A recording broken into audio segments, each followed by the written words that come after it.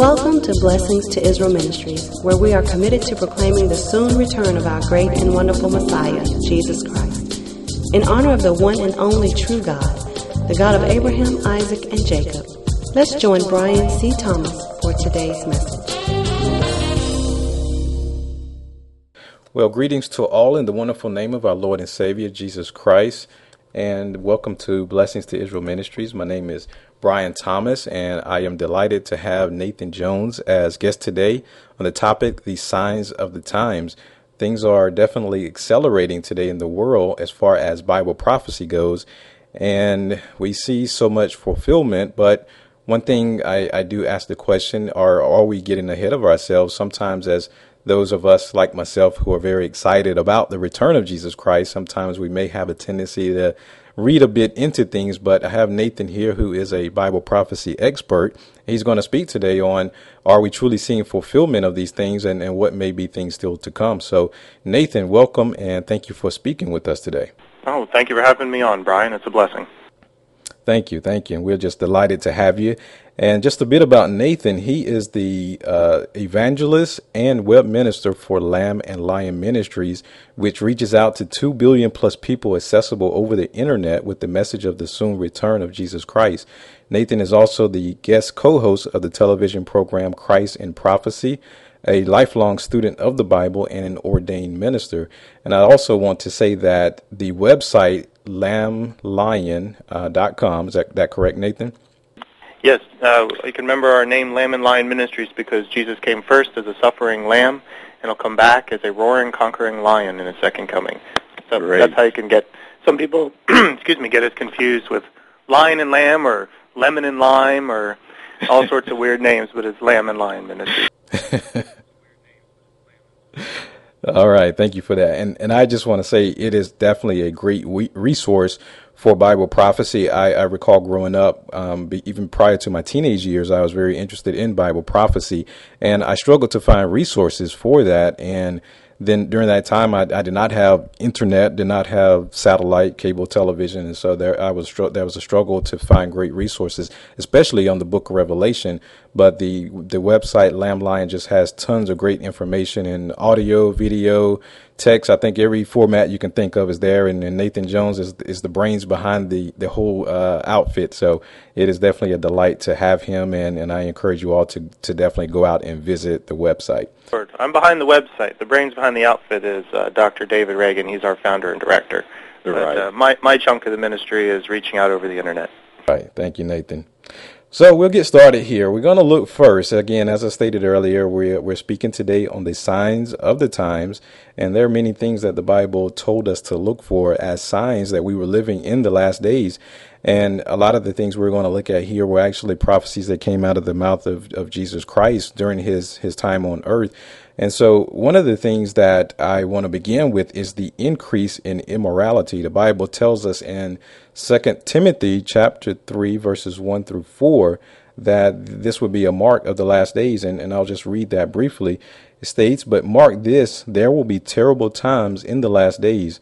People will be lovers of themselves, lovers of money, boastful, proud, abusive, disobedient to their parents, ungrateful, unholy, without love, unforgiving, slanderous, without self-control, brutal, not lovers of the good, treacherous, rash, conceited, lovers of pleasure rather than lovers of God."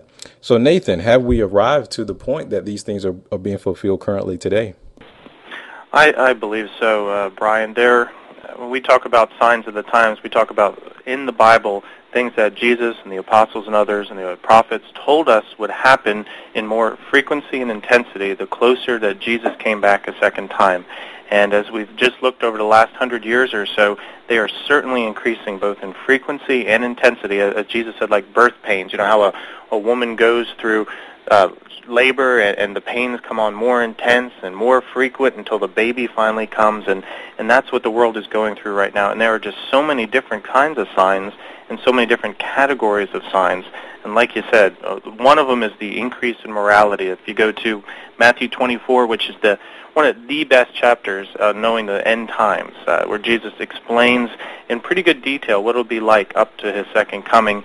And verses 37 through 39, Jesus talks, he says, "As it was in the days of Noah, so it will be at the coming of the Son of Man.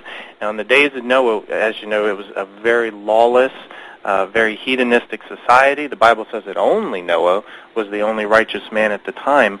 And as Jesus comes back, society will continue to be more like that, more like you read in 2 Timothy 3:1-4. They will be lovers of themselves, so much so that the love of many will grow cold, and then immorality will just flourish. And we are seeing that all over the world, with crime and violence. There's no love between parents and children, with the abuse and the abortion. We're seeing lawlessness and corruption. We see countries that are ruled with iron fists. And sadly, even the Western nations that have been such bastions of freedom are quickly falling apart due to its immorality. And it'll, obviously, after Jesus comes in the rapture and brings the church up to him, there will be 7 years of tribulation. And during that 7 years of tribulation, that's when the world will really see lawlessness and immorality increase so badly to the day that Jesus comes. So we are definitely in that steep decline into total immorality on this planet. That's excellent information, and I'm glad you touched on the rapture. I was going to ask about that. So it sounds to me as what you're saying that some of these signs that we are seeing, these things are actually building even though we have not yet come to the rapture of the church. You are a pre-tribulation rapture believer as myself. And so we believe the rapture of the church occurs before the tribulation. And once the rapture has occurred, then we will see these things even escalate more until the second coming of Christ, which will happen at the end of the tribulation. Correct. Yeah. Okay. Fortunately, being part of the church and being saved, and if anyone's out there who isn't saved, please ask Jesus to be their Savior today. But after Jesus raptures, you can read that in 1 Thessalonians 4 and 1 Corinthians 15 and John 14, when Jesus comes and he takes those believers in Christ up to heaven to be with him during those 7 years, we can honestly say that we probably will not see what's going on the earth. We'll be with the Lord in a marriage supper of the Lamb, a great party he throws. We'll be going through the judgment of the just, where the Lord rewards us for our work on earth, and we'll be preparing to come back with him at the end of the tribulation, as when Jesus comes back to conquer the Antichrist, the world system, and set up his 1,000-year millennial kingdom on earth. But during that time on earth, God's judgments will be on earth for its great immorality, like we were talking about, its great sins. You can read in Matthew 24:37-39. It gives a list. Revelation 22:15, where he explains outside heaven is the immoral, the drunkards, the sexual perverts, everybody that the Bible listed is the great immorality that goes on outside, and that will greatly increase in frequency throughout the tribulation, mainly because the Bible talks about the removal of the restrainer, a restraining influence that God has on this planet that keeps it from getting as bad as it is. And I believe that's the Holy Spirit's work through the church, because if he's removing the church, then he's also removing the restrainer. Obviously, the Holy Spirit's work in the tribulation is there because people are getting saved. You need the Holy Spirit to get saved. But with the removal of the restrainer, the world will see unprecedented amount of immorality. And all the work that believers in Christ and people even that are moral in nature are trying to hold back, that won't be there anymore. And the world will it'll just be a cesspool. It's just awful to think about. It is. And Nathan, I am really looking forward to the rapture of the church, because as you stated, as bad as things are today, we look around and it can get a bit depressing when we see so much immorality with crime and just sin in nature. And to think that things are going to become so much worse during that 7-year period of the tribulation, there's just no way that I want to be here to experience that. And I know sometimes we who believe in the pre-tribulation rapture would get accused of being cowards or escapists, but we simply just going along with what the Bible states, that we are not appointed to the wrath of God. And again, this message here, of course, is not a rapture message, but I do think it's important that we get that in there. Of course, Paul said it's our blessed hope. I mean, as we see these signs increase, and as we see the world just coming to ruins around us, believers in Christ can be encouraged, as Paul told the Thessalonians. They could be encouraged that Jesus is coming back. And that's an amazing hope to have, Brian. It's an amazing hope to have, because we know that as terrible as that is, and then, of course, Jesus will open the seal judgments. That'll start 21 judgments that'll happen during the tribulation. That'll just devastate the planet. just ecologically, politically, you name it. The world will be in ruins. And, believers in Christ don't have to worry about that. We can look at the signs of the times around us. Instead of dreading having to be destroyed by them, we can be encouraged and have hope that we will be rescued through them through our Lord Jesus Christ. Absolutely. You made a great point that, and I stated that you look around and you see the immorality, it can be depressing, but I do quickly remind myself, and I hope others do the same, that even though we're not happy that these things are happening, where we do find joy is knowing that, it is pointing to the return of our Messiah. We know we will be with him very soon. So there's just so much great hope and joy there. Oh, that's great, and that's a huge thing to bring up, because some people believe that, well, if you're looking for the rapture, then you're just getting your kicks out of watching the world get trashed by crime and violence and all these natural disasters going on and stuff like that. And that is so far from the truth. The joy is knowing that the Lord is coming soon, that the Lord, even though the world will go through 7 years of intense suffering, that the Bible says millions of people will come to know Jesus as Savior during that time. It takes that much devastation to get people to start thinking about the Lord. And then it ushers in 1,000 years of Jesus reigning right here on earth in peace and righteousness and justice. And so for the believer in Christ, we can look at all this and say, wow, this is great. The Lord's coming, and it's awful what's going on, and we have to endure that. But when he comes, we'll be rescued from it. And that is the hope that believers in Christ have, and only believers in Christ can have. We have so much to look forward to, and that's why Bible prophecy, so many say, well, it's gloom and doom, but this is not a gloom and doom message. This is a message of great hope and joy, because we have so much to look forward to. Yeah, so many people that with Bible prophecy, they'll focus on the negative stuff, the Antichrist, the mark of the beast. They'll obsess over those points and over the horrors that will happen in the tribulation. But we're only talking about our time leading up to the tribulation, then the 7 years of tribulation. After that, we're talking about 1,000 years of the Lord ruling. It will get bad in the end when Satan's released, but that is a brief time. And then we talk about eternity. I mean, eternity, being with the Lord who loves us, who created us, and who's willing to die for us. And so we got to get through the little bit of bad points, and we can focus too much on that, because that's where we're in. We're in that stage right now where the bad stuff is happening. But that's just like a small blip on the radar of eternity, of just wonder ahead of us, if we know Jesus as our Savior. And if anyone out there listening is a little skeptical as far as the increase in immorality goes, I just want to read a little bit that I found through some research, that it states that there was a record 41% of babies born to unmarried women in 2008 in the United States of America. That is up from 28% in 1990 and up from 18% in 1980. It states the trend continues worldwide, with the European Union out-of-wedlock births at 35.1% in 2008, which is up from 25.1% in 1998. And then up from 17.4% in 1990. Now, there are a lot of numbers there, but basically what this is showing us is that there has been a trend over just here in my lifetime, a significant increase in which children being born to unmarried women. And of course, that is obviously means there's fornication going on, which the Bible speaks against. And this is just one example of so many things in which immorality is increasing in the world. And so we definitely see that we are living in that time period. Oh, boy, I used to live in Philadelphia for a number of years, and it's a very violent town. But my mother grew up in Philadelphia, and she would tell stories that when she was 7 years old, she'd get on the bus by herself and go downtown, and she'd do a little shopping with some friends maybe, and then she'd come back. Never had to worry about crime or violence or being molested or anything like that. I have children that are that age, and I worry about them just going down the street to the park, because it's just gotten so bad with the crime, and worried about the child molestation and the abuse going on. So even in our own society, which we call a Christian society, it's awful. And boy, when you read about some of these other countries that have no Christian foundation whatsoever, it is, you're living, you're watching your back constantly. So, you can just look at the trends going on in even our own lives now that we've lived long enough that we can claim that. Not saying we're old, Brian, but you can see it. It's just getting worse and worse, to the point where you fear for your family and sometimes your life all the time, and it's definitely supported by statistics. 100% correct on that. Now, I want to speak now on earthquakes, and wow, have we seen so many going on just over the last 2 years.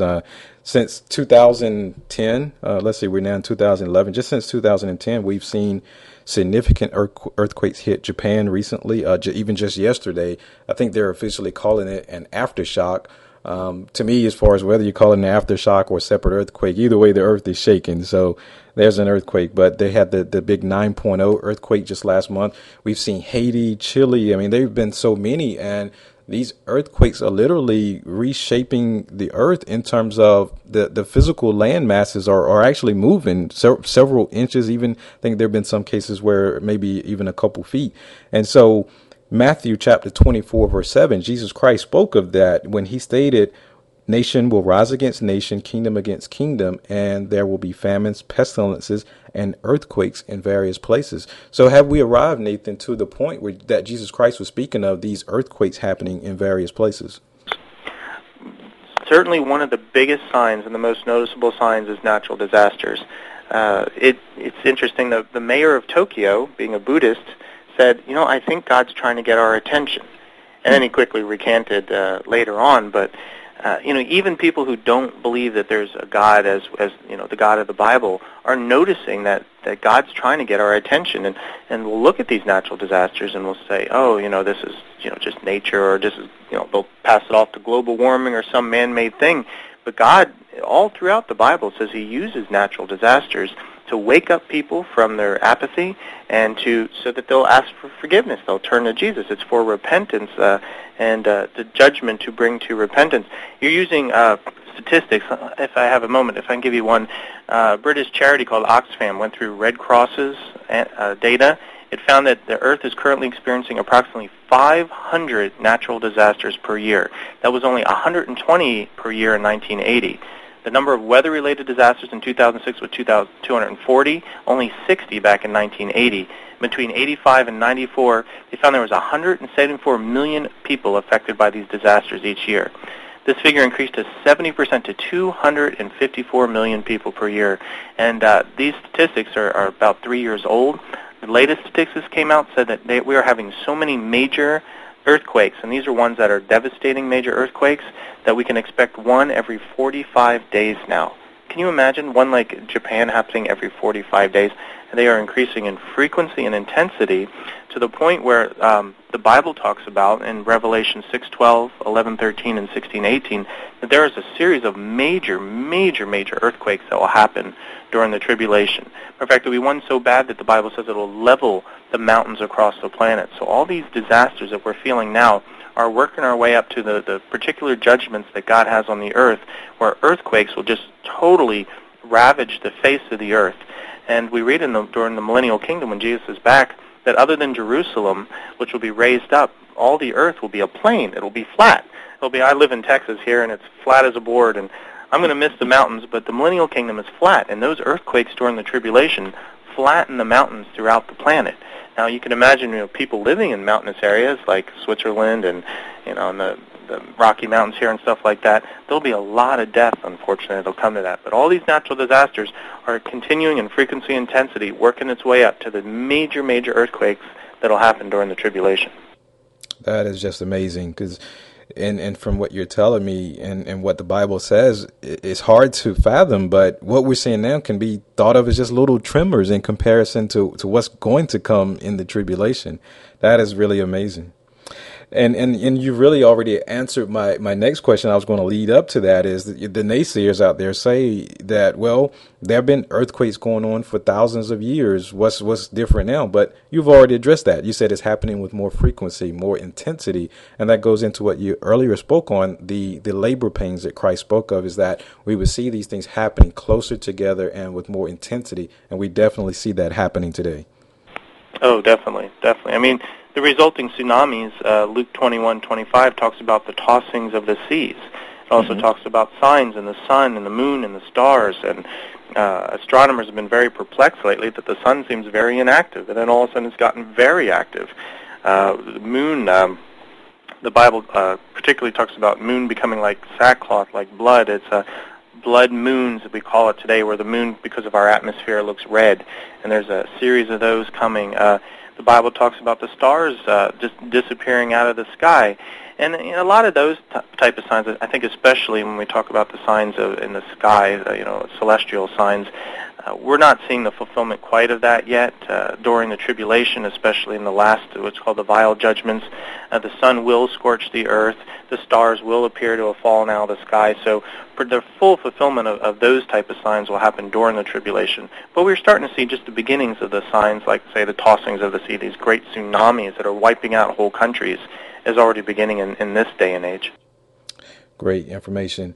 And yeah, you touched on there with the tsunamis we've seen recently in Japan with the earthquake, and just amazing footage. You sit there and watch it on television, the video of seeing this wave of the ocean literally coming in and just picking up. There are probably over 50, maybe even 100 cars at one point. I mean, just totally obliterating everything in its path. And when I saw that scripture, Luke 21:25, was the first thing that came into my mind. The seas and waves roaring. And we saw in 2004, the Indian Ocean, there was another one that killed thousands of people. And so we see these happening, and it sounds like we should expect to see it occur even more as we approach the tribulation. And then in the tribulation period, these things will be of more frequency and more intensity. Oh, definitely. I mean, you look in the last, between 91 and 2004, just 13 years of American history, 9 of the 10 largest insurance natural disasters happened. 9 of the 10 greatest FEMA relief costs were incurred. 5 of its costliest hurricanes in history, and 3 of its 4 largest tornadoes swarmed history, and that's all in the last 2 decades. So again, like we said, with the increase in morality, the statistics just show that we're in an incredible exponential curve of disaster that is pointing to the Lord's soon return. And Jesus Christ is letting us know. The signs are all around us. He's letting us know, I'm coming soon. Get ready. Amen. Isn't that great about God, about His personality? I mean, especially when you read, this is a totally different topic, but if you read Ezekiel 38 and 39, it's the Gog-Magog battle. It's a group of Islamic nations in Russia that come against Israel in the end times and try to conquer it. But it says a few times there that God lets the world know ahead of time that this is going to happen. And isn't it great that God doesn't just leave us in the dark? If we get into the Bible and read, and we can understand that the Lord is telling us, hey, I'm coming back soon. He wants us to know. He wants us to be prepared.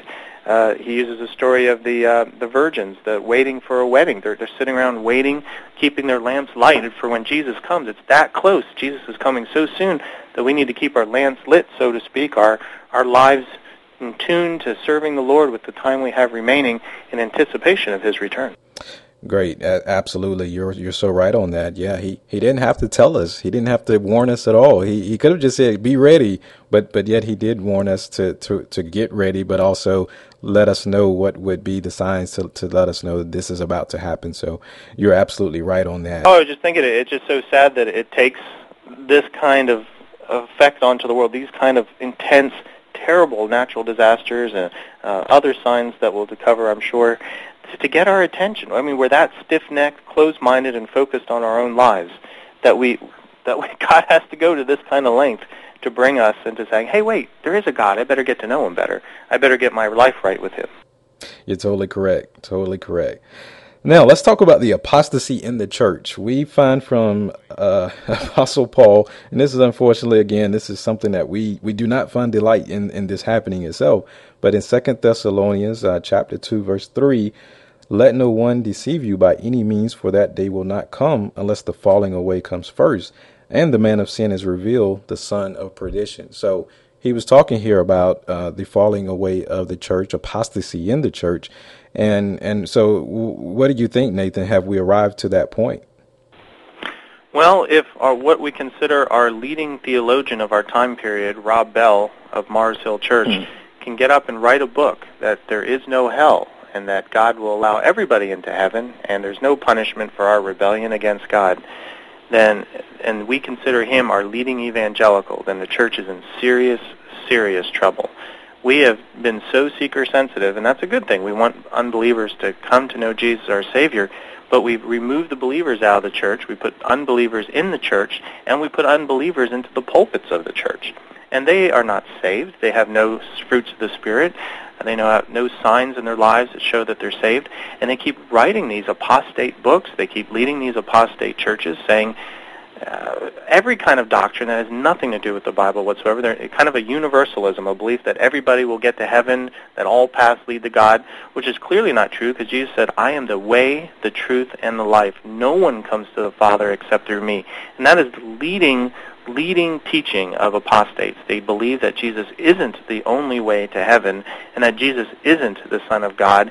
And it's a terrible heresy to say that Jesus' death on the cross, God's death on the cross, is not enough to get us to heaven. We can get ourselves to heaven, which is a lie. It's the lie from the Garden of Eden.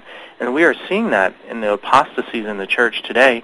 2 Timothy 4:3 says, For a time will come when men will not put up with sound doctrine. Instead, to suit their own desires, they will gather around them a great number of teachers to say what their itching ears want to hear. And that's what we're seeing today. A great number of people who say they're Christian, but they're surrounding themselves with teachers that only tell them what they want to hear and not what the Bible wants to hear. And you can go into Revelation chapter 2 and 3 and read about the 7 churches. There are 7 literal churches that Jesus addressed that were in Asia Minor at the time, but they also represent 7 eras within church history from the apostles going out and starting the churches to today. And the final phase of church history is the church of Laodicea. It's the apathetic church. It's a church that thinks it's wealthy and we've got it all and we got it all together. But Jesus says we're naked, poor, and blind, and we need to return to Christ. And if we don't, as he says in that, he will spit us out. There's just no reason to keep us around because we're lukewarm. We just don't have it together. Now, that's a big sign, particularly of the Western church. I got to say, a lot of people get down on the church today because of that apathy and that apostasy that's taken over. But on the positive side, there are some spiritual signs. There are so many people getting saved around the world. I have a coworker who travels down to Asia and to Africa a lot, and he says there are so many people getting saved, and especially in Africa, that are turning against Islam, that the Islamic clerics are scared. They're saying, hey, we got this big problem here. People are converting like crazy to Christianity.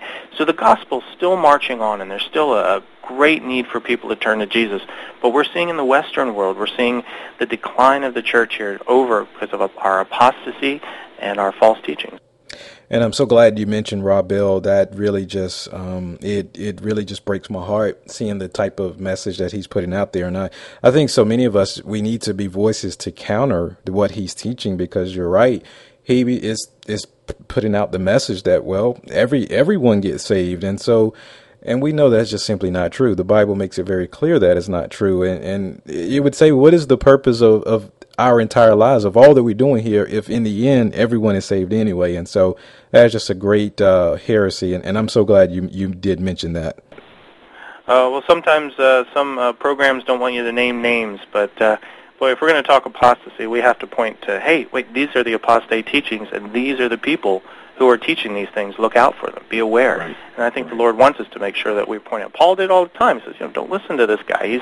He's teaching you something wrong. And guys like Rob Bell and I don't know, some of Rick Warren's stuff and things like that, they're just totally false teachings. Right. And I want to share with our listeners a case of something that happened last year, another case of apostasy in the church. And the article that I was reading stated that on January 3rd, 2010, a gay couple walked out of the Greater Mount Calvary Holy Church service in Washington, D.C. The reason they walked out was to protest the pastor's statement of sex is only pleasing to God in the marriage bed, and the marriage bed is a man and a woman. And of course, we know as Christians that this pastor was exactly right in what he was stating. But as a result, this gay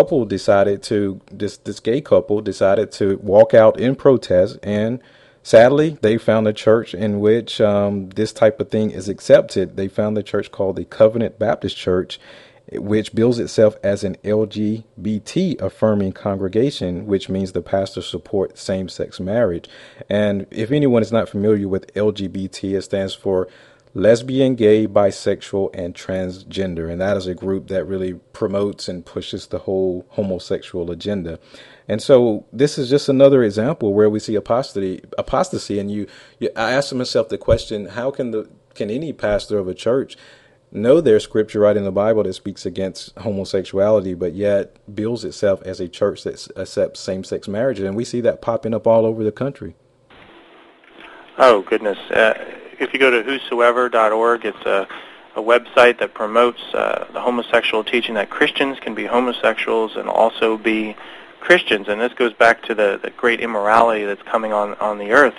But, you go to Jesus and he's talking about outside heaven. This is the end of time. These are where the people who in hell are. Why are they in hell? Because they haven't accepted Jesus. But he says outside are the dogs who practice magic arts, the sexually immoral, which homosexuality again and again through the Bible is said to be sexually immoral, the murderers, the idolatries, and everyone who loves and practices falsehood, the liars. I mean, basically, this is not something that God can say, hey, you can continue to live in immorality and rebellion against me, and you can be saved and forgiven by me. It doesn't work that way. When we turn to Jesus, when we ask for forgiveness of our sins, it's all our sins. It's not what sins we think are sins are not sins. The Bible says that any sex outside of marriage, and, not picking on the people who are homosexuals. We're talking about the people who are sleeping around. We're talking about the adulterers. And if there's any sin in the Bible that the Bible talks about the most, it's adultery. And these are the sins the Lord says, hey, these are what's ruining you. They're hurting your life. They're killing your relationships. They're leaving you empty, and they're keeping you separated from me. And that's what the Lord's saying. This is keeping you separated from me. You cannot hold on to your sexual immorality and still be a child of God. And so this is a huge apostasy it's spreading through the church now, and it's affecting every denomination. It used to be, it's the Episcopalians, they're the ones that are obsessed with this, but it's taken over the Lutheran churches, the Baptists, like you just said. I mean, every denomination, because the people, the pastors, are not into the Word enough to understand the Word, or they do not take the Bible as the inerrant Word of God, and they pick and choose what they want to. So yes, apostasy in the church is just... It's amazing right now. It's a made-up religion. You don't call these people Christians anymore because they are making up their religions as they go. Right. This is excellent information. And I just want to state for anyone that does want to argue these things, 1 Corinthians chapter 6, 9 through 10 states the homosexuality is a sin, and those people will not enter the kingdom of God, living that lifestyle and having that unrepentant sin. And with churches accepting this, it goes right along with 1 Timothy chapter 4, verse 1, in which it states that this is nothing but a doctrine of the devil to accept homosexuality.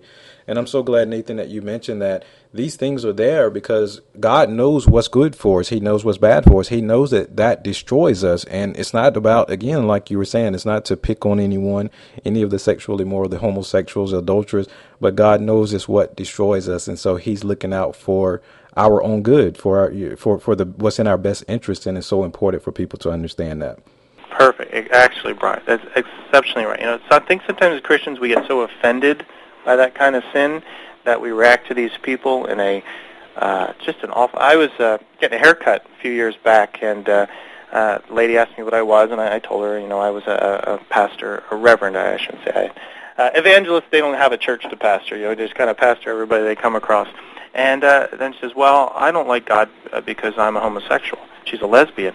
And you know what? Instead of just jumping out of my chair, and saying, forget you, and running out, like is usually the reaction with most Christians, I had a great opportunity to share the gospel with her.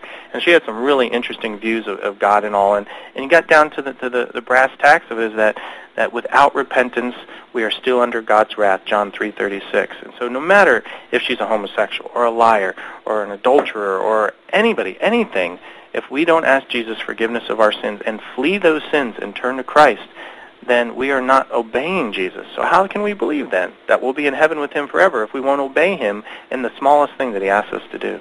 That is great information.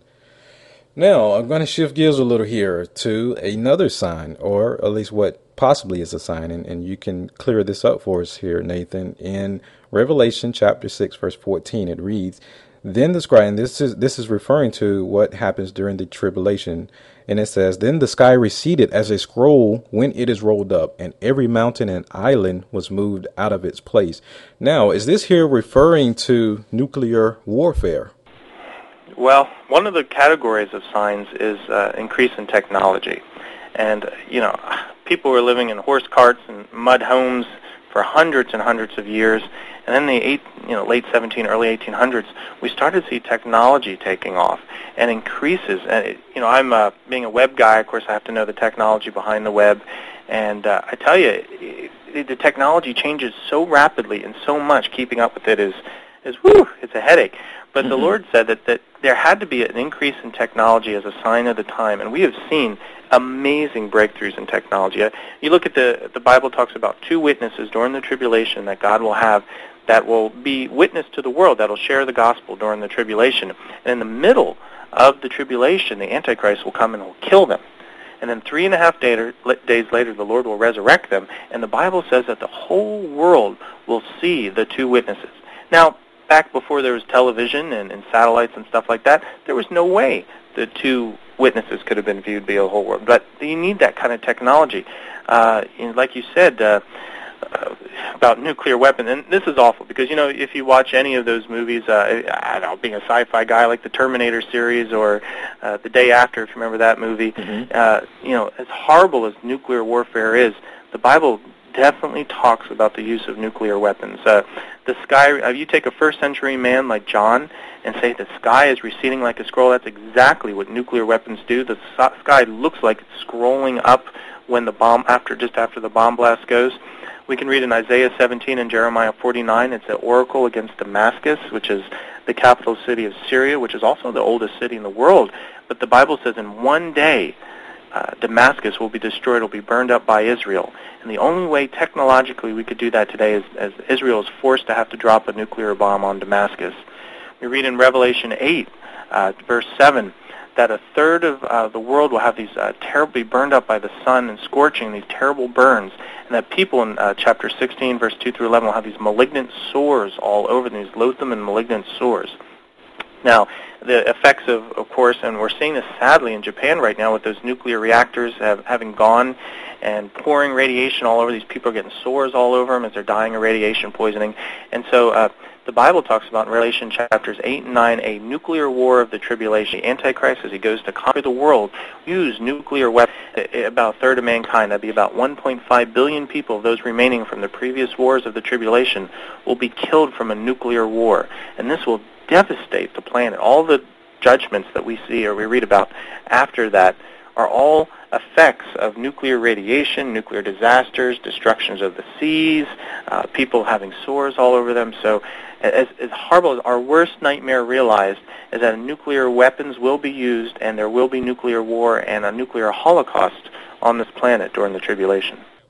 Right. So let's talk now about the New World Order. We've heard the term New World Order for so long now, and we hear is different, can be talked about in so many different ways. The New World Order, the one world government globalization, socialism, all these things, the foundation for what is found in Revelation chapter 13, where it speaks of there will be a time, and this is referring to when the Antichrist comes to power, that no one will be able to buy or sell unless he has the mark of the beast or the symbol, the number of the mark of the beast. Is what we're seeing today, this whole push towards globalization of government control and socialism, is that laying the foundation for what's to come in the tribulation? It definitely is. It is one of the signs of the times, though, I think we get most caught up in. There's a lot of people out there scared about the mark of the beast. I even wrote an article, Don't Stop Panicking Over the Mark of the Beast, and you can find that on our blog at lamblion.us. People are terrified that they're going to have to take this government. The Bible talks about how the Antichrist, this one world leader, will unite the world, most likely because after the rapture and all the natural disasters, the people will be looking for some kind of leadership, and the United Nations or whatever it morphs into will have to band the world together to try to deal with all these disasters. And the Bible talks about that he will not only rule the world, but so that he can find out who is loyal to him, will have them take a mark. Now, it has something to do with the number 666. We have no idea what it is, although lots of people have some very interesting theories on what that is. But it's a system that it begins 3.5 years into the tribulation. So again, to my brothers and sisters in Christ, we do not have to worry about accidentally taking the mark of the beast and being condemned to hell forever. But that mark system is so only people who follow the Antichrist can buy or sell, which leaves all those people who believe in Christ having to find some other way to buy and sell. So we know that the end-time system of the Antichrist, this beast system, as John describes and as Daniel describes, is going to be a one-world government, a one-world order. And there is a huge push to globalism today. It doesn't matter, I think, which administration you are on the planet, they're all pushing towards some kind of leadership, some kind of authority. The The UN is real weak right now, and it'll be replaced by the Antichrist system at some point, which has true global governorship. And it'll have to be based on crisis. You can't change a whole system of government without there being huge crises. And the world is facing, one, the rapture of the church. Two, they're facing economic disaster. The third seal judgment is about poverty and people starving. And then you've got, of course, the natural disasters that will be happening and the judgments of God upon the earth during the tribulation. So, yes, that will force a new world order. As awful it is to see as in our country, the United States, as it gets into that decline, as we're leaving our values behind and our government looks towards leadership from a global entity, it's just the beginning steps of eventually all these nations turning their leadership and authority over to a one-world ruler who, this Messiah that the world will be looking for to rescue them from the natural and the disasters and the judgments that God will put on planet Earth. You are so correct there, and that leads into the sign of apathy. I once heard a pastor state that most Christians today do not feel Bible prophecy is relevant to the present state of their lives. And he went on to state that most are concerned about marital issues, employment, health issues, etc. And of course, immediately I thought to myself about the scriptures and when Jesus Christ stated in the last days before his return would be as it was in the days of Noah, where people would not be concerned about what's about to happen. And I asked myself the question, what could be more relevant than our Messiah returning to earth? He's the one that can bring all of these problems to an end, marital issues, health issues, whatever it is. He can bring all that stuff to an end. So how can that not be relevant? But apathy was also stated in the Bible as one of the signs before the return of Christ. Yeah, it's that Church of Laodicea mentality, that way we've got it together. We don't really need you, God. Hey, we're just going to keep on practicing Christianity without Christ. And that's a definitely sign, that the scoffers that you mentioned earlier in 2 Peter 3, that they scoff at the idea that things are changing. And it's sad. I mean, all this craziness over Mayan calendars and 2012 and stuff like that, there are more people who don't know Jesus as their Savior, who know that something big is coming, than the church, who sits there under this false impression that we're going to conquer the world for Christ in some post-millennial viewpoint, and then hand the world that's all saved to Jesus. And that's not what the Bible teaches. That is so not what the Bible teaches. And so it's a sad thing that we've kind of think, just like Laodicea, that we've got it all together. Hey, Lord, we're just going to save the world for you and hand it to you on a silver platter, and you're good to go. And that is just so wrong. And it gives churches this weird sense that they need to just ignore the 31% of the Bible that's Bible prophecy. I think, too, and I run into a lot, especially as Lamb and Lion Ministries, we spend a lot of our time helping churches teach that part, the prophetic part of the Bible, because a lot of pastors that just don't know that part of the Bible. They haven't been taught a lot about it. The seminaries don't teach it as much, and they just don't know where to begin with it.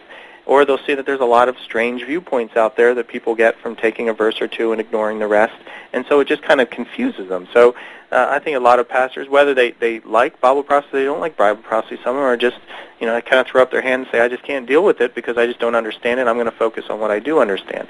So, give some pastors some credit there, I will.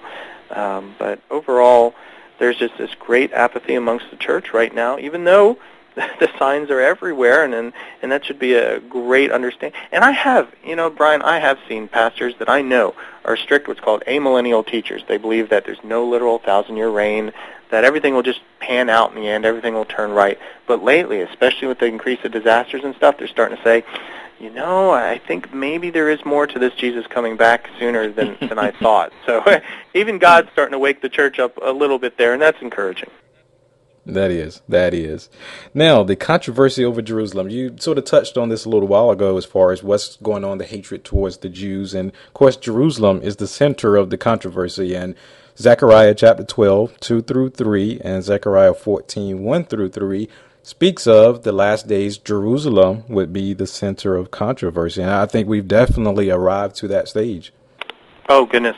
If there is any sign going on right now for you and me to see that Jesus is coming back soon, is that Israel is a nation again after being exiled for 1,897 years. Back in 70 A.D., just as Jesus predicted, temple was destroyed, Jerusalem was destroyed, and the Jews were scattered throughout the entire planet. And you can go see the Arch of Titus in Rome, and you can see that fresco. It shows the Jews, all their stuff from the temple being dragged into Rome. And so there's a lot of historical support. And we know that the Jews were scattered throughout the planet. And then they kept, through tradition, their own people group, their own identity. They didn't merge into the societies well. There's always anti-Semitism chasing them out of country after country. And then finally with the Balfour Declaration in 1917, and then the UN resolution, I believe it was 181 back in 1947, allowed Israel to come back and take at least part of their land, not all of the land that God promised them, but just a small part of the land, and become a nation once again. And Brian, I mean, do we see the Hittites becoming a nation again? You know, I mean, do we see some of the American Indian tribes in this country forming their own nations again? It doesn't happen, especially after almost 2,000 years. And it happened to Israel. I mean, the major people group of the Bible. So this is God saying, hey, this is a major, major thing. So in May of 1940, we're almost coming on Israel's 63rd birthday, or new birthday, is that Israel has been a nation this time. And I know you'd want to, if I can jump ahead a little, you had mentioned wanting to talk a little about the rebirth of Israel. And Jesus in Matthew 24, verse 32 through 35, talks about this fig tree. Israel is frequently in the Bible compared to a fig tree. When it reblossoms, when it becomes a nation, once again, Jesus was saying that we know that the time is short for his soon return. So Israel existing, and it just gets me. Some Christians, you know, they'll just blow it off. There's whole denominations out there trying to boycott Israel just because it exists, and yet God wants Israel to exist because the tribulation is not about the church. The church is raptured. We're out of here. The tribulation is about the world, the entire planet, every nation, all 150-some, coming against Israel to force them to give up their land and to be destroyed, which is a satanic background. Satan wants them destroyed because through the Jews, as the Jews that come to know Jesus as their Savior through the tribulation, they will live on to the millennial kingdom. They will be a priesthood of people on the earth. And so God has these amazing promises that he made to the Jews. And Satan, if he can destroy the Jew, would thwart God's plans. Now we know that Satan cannot thwart God's plans. God's too powerful. Satan's nothing compared to him. So he won't, but he's going to try. And so the tribulation is about, even though many non-Jews, Gentiles, come to know Jesus as their Savior, the tribulation is about getting the Jews so persecuted that they finally turn to Jesus as their Messiah. And it says in the Bible that a third of the Jews as a nation will come to Jesus at the end of the tribulation. And they will be the ones that, along with other believers who survive the tribulation, will live on into the millennial kingdom in their earthly bodies and procreate and, of course, repopulate the planet again. So, yes, yeah, I'm glad you brought that up because Israel becoming a nation, and I've been there a few times too, it is amazing what they've done with Israel. It was a barren wasteland that the census actually could count how many trees. There was like 18,000 trees in all of Israel. It was utterly wasteland. Mark Twain went back there in the 1800s and said, oh my goodness, you know, it's like a God-forsaken land. Now, dude, I was going through Israel. It is a flower fest. There is more fruit, and you can imagine there's millions. I think it's like 6 million people now living in Israel. The rain, there's actually more rain in Israel than ever before because of the amount of plants and trees they produce. Just as Bible prophecy predicted, they have brought Israel back with the land as well as the people. And the Bible says that God, through the Gog-Magog battle we talked about earlier, will continue to bring the Jews back into Israel. From all the earth, the persecution will get so bad, anti-Semitism will continue to rise around the planet and force all the Jews from around the planet back into Israel. And that is a major, major sign that shows us we're in the season of the Lord's return. And Jesus, in the parable of that fig tree, said, when that generation that sees that, that's you and me, when we see this, we can know that Jesus is coming back soon. So, dude, we are living in exciting, exciting times. We are. And I just wish, Nathan, that these words that you're stating, I wish they could be spoken in every single church in the entire world, because you are so correct. Jerusalem, Israel, Jesus Christ, you know, I so many in the Bible prophecy community, we call it the super sign. And you know, that's what the Bible told us to look for. When we see this happen, know the Lord's return is coming soon. And it is so clear cut. But yet there are so many out there that say, well, it's just a coincidence that Israel's back in the land. And there are many that say, well, Jesus Christ, he could return anywhere. It doesn't have to be Jerusalem. It could be New York City. It could be anywhere in the world. And I say, well, where are you people getting these things from? The Bible makes it so clear.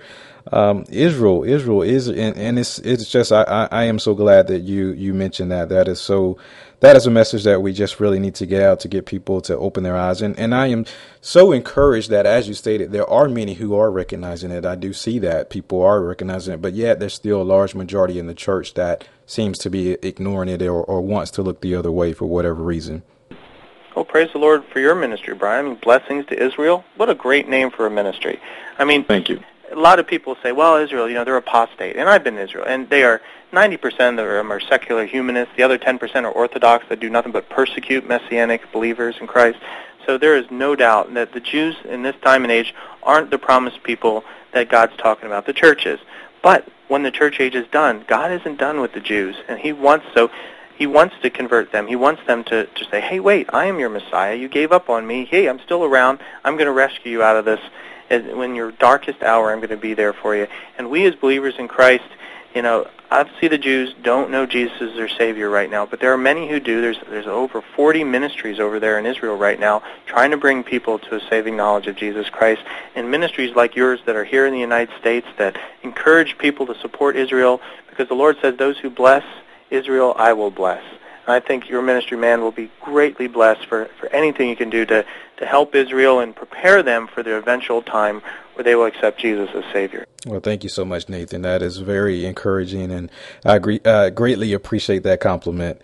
And again, that's something that I would say God has just placed on my heart to get that message out. Just as you were saying, to bless the nation of Israel. Yeah, they are in a state of spiritual blindness, but that veil will be lifted, and they will accept Jesus Christ as the Messiah. And also, what's so great, and I try to get people to understand, is that as Gentiles in the church, we are not competing with Israel. We are going to be all joined together as one big happy family. And actually, by accepting Christ, now we're already grafted in to God's nation of Israel. And I try to get people to understand that we will be living eternity as one big happy family under the rulership of Jesus Christ.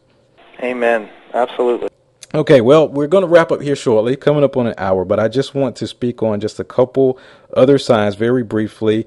The spreading of the gospel, Matthew 24:14 spoke about that would be another sign, the spreading of the gospel throughout the world. I think it's a no-brainer that we see that being fulfilled from the standpoint of the day with technology. As we stated earlier, with your website, the internet, you can literally be heard all around the entire world within a matter of seconds.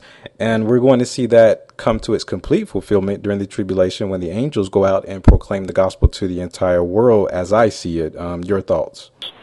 Yeah, I totally agree. The one thing that people think is that they read Matthew 24:14 and think, well, the gospel has to go to every nation, tongue, and tribe before Jesus comes back at the rapture. That's not what it's saying at all. It's saying the gospel has to go to every nation, tongue, and tribe before Jesus comes at the end of the tribulation. So the rapture can happen first, but God has got a lot of people set up that will be saved during the tribulation. We've got the two witnesses we talked about in Jerusalem. It says He's set apart 144,000 Jews who will come to know Jesus as their Savior. It talks about multitudes from every tribe, nation, tongue who come to know the Lord, probably because of the rapture or because of the judgments. God will even send an angel that will proclaim the gospel throughout the planet. So the tribulation will be a time where people will know, absolutely, there will be no doubt that there is a God and He wants them to be saved, and they will choose either Jesus or Satan. And so the gospel will march throughout the planet, but it doesn't have to march to every person on the planet in the church age before Jesus returns for the rapture. Absolutely correct. And then the last thing I want to speak on here is the revival of the Roman Empire, the European Union. Is that fulfillment of Daniel chapter 2? Where you talked about the revival of the Roman Empire. Yeah, I totally agree. I think that having Europe, which has been at war with each other for hundreds and hundreds of years, finally coalesced financially, politically, and now with the attack in Libya, they are now combined militarily. That we are seeing and it's interesting, the United States has taken a back seat in following the European Union, which shows that the European Union is an emerging world power. And as they're pretty frail right now. I mean, Portugal is just about to go bankrupt again. They don't get along well politically. But out of that weak revival of the Roman Empire, the Antichrist will come and will create the strength and the empire out of that'll have the strength that the European Union lacks. So yeah, the European Union is a small, weak predecessor to the great, powerful empire that the Antichrist will build out of that weak development. Great. Well, Nathan, unfortunately, we've ran out of time now, coming to the close of the program. We've touched every topic, but we could easily go on and speak for several hours on this, and I just love speaking Bible prophecy so much. I definitely want to have you on again. We can have a part 2, 3, 4, however many it takes, and we'll just continue to get this message out. This is just such a message of hope and joy, and I just want to encourage all of our listeners out there to get away from this whole thing, that the stigma that Bible prophecy is gloom and doom, and there's so much to be afraid of. There's no gloom and doom to Bible prophecy. It's a great message of hope, and we just have so much to look forward to. And I'm excited, and I want others to get excited about it. And that we just get this message out to the world that Jesus Christ is returning soon, and we'll finally see and be joined with our great Messiah. So, Nathan, I enjoyed having you. It's been a wonderful blessing to us. Any closing words that you may have for our listeners? It's a great blessing to be here, Brian. I thank you for having me on the show. And like you said, if you're out there and you haven't accepted Jesus your Savior, don't wait till the rapture to to find out that the Bible's right, that we're right about what we're telling you. And accept Jesus now. Say, "Dear Jesus, forgive me my sins and be my Savior." And you too can be part of the church. You can go up with Jesus and avoid all these disasters and judgments that are coming on the earth, and know Jesus is your Savior for eternity. Amen. Amen. Well, to all of our listeners out there, thank you. Again, thanks to you, Nathan, for being with us. And I want to encourage everyone out there, as the Bible states, what Jesus Christ says, when you see these things begin to happen, look up lift your heads and look up, because your Redeemer draws near. We're definitely in the last days, and our Messiah is coming soon. So continue to look up, and blessings to all. Thank you. You've been listening to Bible teacher Brian C. Thomas, founder and president of Blessings to Israel Ministries. Brian and Blessings to Israel Ministries reserve all copyright protections under applicable law. Our copyright policy is available at our website, blessingstoisrael.com. Until next time, remember to pray for the peace of Jerusalem and bless God's great nation of Israel.